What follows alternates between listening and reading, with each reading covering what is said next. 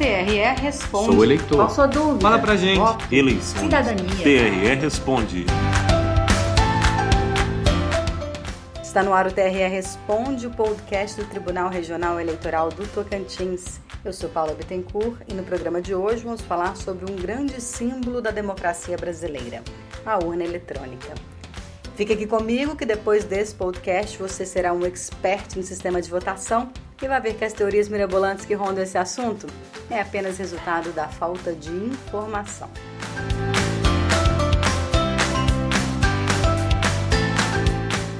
Usada pela primeira vez em 1996, a urna eletrônica é uma ferramenta importantíssima para a justiça eleitoral que garante que o processo de votação é seguro e confiável no nosso país.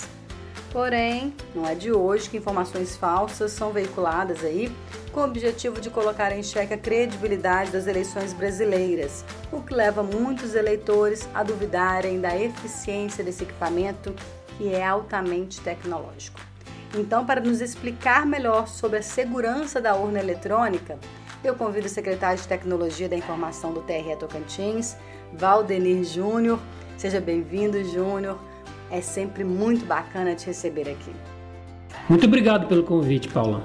É um prazer estar aqui mais uma vez, trazendo conhecimento ao eleitorado tocantinense. Secretário, já que estamos aqui para falar sobre segurança, vou começar o nosso bate-papo com uma pergunta que gera muitos debates quando se fala em segurança do sistema eletrônico de votação. A urna eletrônica pode ser fraudada? Paula, a urna eletrônica brasileira é uma referência mundial em termos de tecnologia e segurança na área eleitoral. O processo eleitoral informatizado, que utiliza a urna eletrônica, não pode e nem nunca foi fraudado. Há mais de 24 anos de uso e nunca foi comprovada qualquer fraude. Isso mostra a robustez e segurança do processo eleitoral informatizado. Vale lembrar que a urna eletrônica e todo o processo eleitoral possuem inúmeras barreiras de segurança, vários momentos de verificação, fiscalização irrestrita e auditoria completa. Barreiras de segurança no sistema eletrônico, né? Isso mesmo. A Justiça Eleitoral utiliza diversos recursos para garantir a segurança das urnas. Isso significa que mecanismos são utilizados nos equipamentos até que eles estejam preparados para o dia da votação. O foco é sempre a segurança da urna eletrônica, certificando ao eleitor que no momento em que o seu voto é registrado, sua escolha seja totalmente assegurada e computada de forma confiável. Explica pra gente o funcionamento desses métodos de segurança, por favor. São inúmeros os mecanismos de segurança, como por exemplo, o fato de que, embora seja eletrônica, a urna funciona de forma isolada, ou seja, não possui nenhum mecanismo que possibilita sua conexão à internet. Outro método é a possibilidade de verificação dos códigos dos sistemas da urna, com 6 meses de antecedência. Depois da verificação, esses códigos viram programas que são assinados e lacrados em cerimônia pública. Existem também os procedimentos para verificar que o sistema utilizado no cartório eleitoral é o mesmo verificado, assinado e lacrado anteriormente. Assim, é possível certificar que os programas instalados na urna eletrônica são os mesmos, isto é, apenas um exemplo da transparência e segurança do processo. E quanto ao teste público de segurança, Júnior? Realizado um ano antes da eleição, o teste público de segurança tem o objetivo de identificar vulnerabilidades e falhas relacionadas à violação da integridade ou do anonimato dos votos de uma eleição. Além de apresentar sugestões de melhoria ao sistema, nele especialistas executam planos de ataque aos componentes externos e internos da urna eletrônica, a fim de encontrar vulnerabilidades nos sistemas e com isso aprimorar a segurança dos programas. E como a segurança do sistema eletrônico de votação é feita em camadas, são criadas diversas barreiras que, em conjunto, não permitem que o sistema seja violado. Qualquer ataque causa um efeito dominó e a urna eletrônica trava, sendo possível gerar resultados válidos. Que bacana! Agora, trazendo o assunto para o nosso estado, o TRE Tocantins conta com uma comissão de auditoria da votação eletrônica, né? Qual é o objetivo dessa comissão?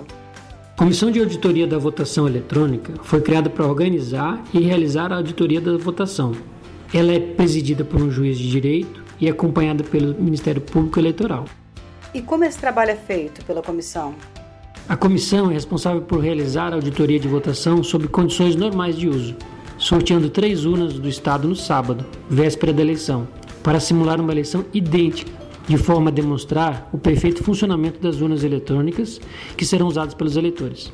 Esta comissão, com o apoio dos juízes eleitorais, realizará também 3 auditorias nas sessões eleitorais, conferindo se a urna disponível está com sistemas oficiais e com todos os procedimentos legais realizados. Lembrando que todas as cerimônias de preparação da urna são públicas e podem ser acompanhadas pelos partidos, candidatos e a população de modo geral. A auditoria no dia da votação, inclusive, é transmitida ao vivo, Tudo para garantir transparência e demonstrar a segurança de todo o processo eleitoral, não é isso mesmo, Júnior?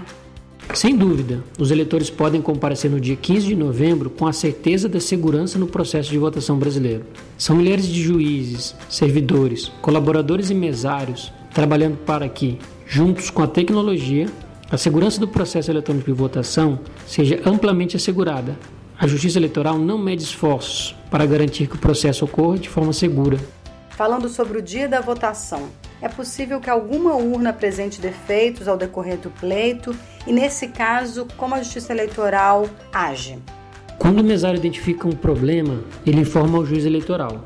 Sendo detectado que o problema é técnico e na urna eletrônica, uma equipe de suporte vai ao local com uma urna de contingência devidamente lacrada, registrada nos sistemas eleitorais e preparada para situações como essa. Acontece em seguida a substituição da urna, em que são transferidos os dados da urna com o problema para a nova urna, dando sequência à votação. Lembrando que todo este procedimento é registrado em ata pelo próprio mesário. Esse problema não interfere na segurança da urna, certo? Esse procedimento é totalmente seguro e não interfere de nenhuma maneira negativa na votação. No Brasil, utilizamos mais de 400 mil urnas eletrônicas e todo equipamento pode ter problemas técnicos. Havendo problema, a urna pode ser substituída por uma urna válida e preparada para isso, com toda a segurança e controle da Justiça Eleitoral.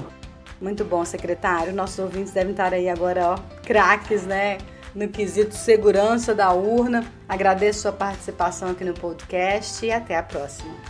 Até a próxima. Precisando, é só me chamar. Bem, agora que o bate-papo com o secretário de Tecnologia da Informação acabou, quem chega com a gente aqui agora é o Vitrola do Eleitoral, que vai fazer um importante alerta sobre fake news. Vitrola, com você. Você deve ter reparado que muitas informações falsas sobre as urnas eletrônicas circulam diariamente pela internet, né? Mas alguém aqui acredita nesses boatos mentirosos? Eu não. Gosto sempre de conferir a veracidade de tudo que recebo nas minhas redes sociais. Se tratando da urna eletrônica, isso fica muito fácil, já que a Justiça Eleitoral tem uma aba todinha dedicada a ela. Basta acessar a página Segurança do Processo Eleitoral no site do TSE, que é tse.jus.br. Lá você vai ficar por dentro dos principais mitos e verdades sobre a urna, perguntas frequentes e até mesmo ter esclarecimentos sobre notícias falsas. Esse portal é tudo de bom, Paula. Explica até mesmo o passo a passo da votação e conta a história da evolução das urnas no Brasil. É com você. Bacana, Vitrola. É muito bom mesmo checar essa página, conferir as informações, para que ninguém caia em fake news. Pessoal, nós vamos ficando por aqui. Muito obrigada pela sua participação. Se você tiver alguma dúvida ou sugestão, mande pra gente. Nosso WhatsApp é o 63 99226 5327. Nós nos encontramos na semana que vem com mais um podcast do TRE Tocantins. TRE Responde, uma produção do Tribunal Regional Eleitoral do Tocantins.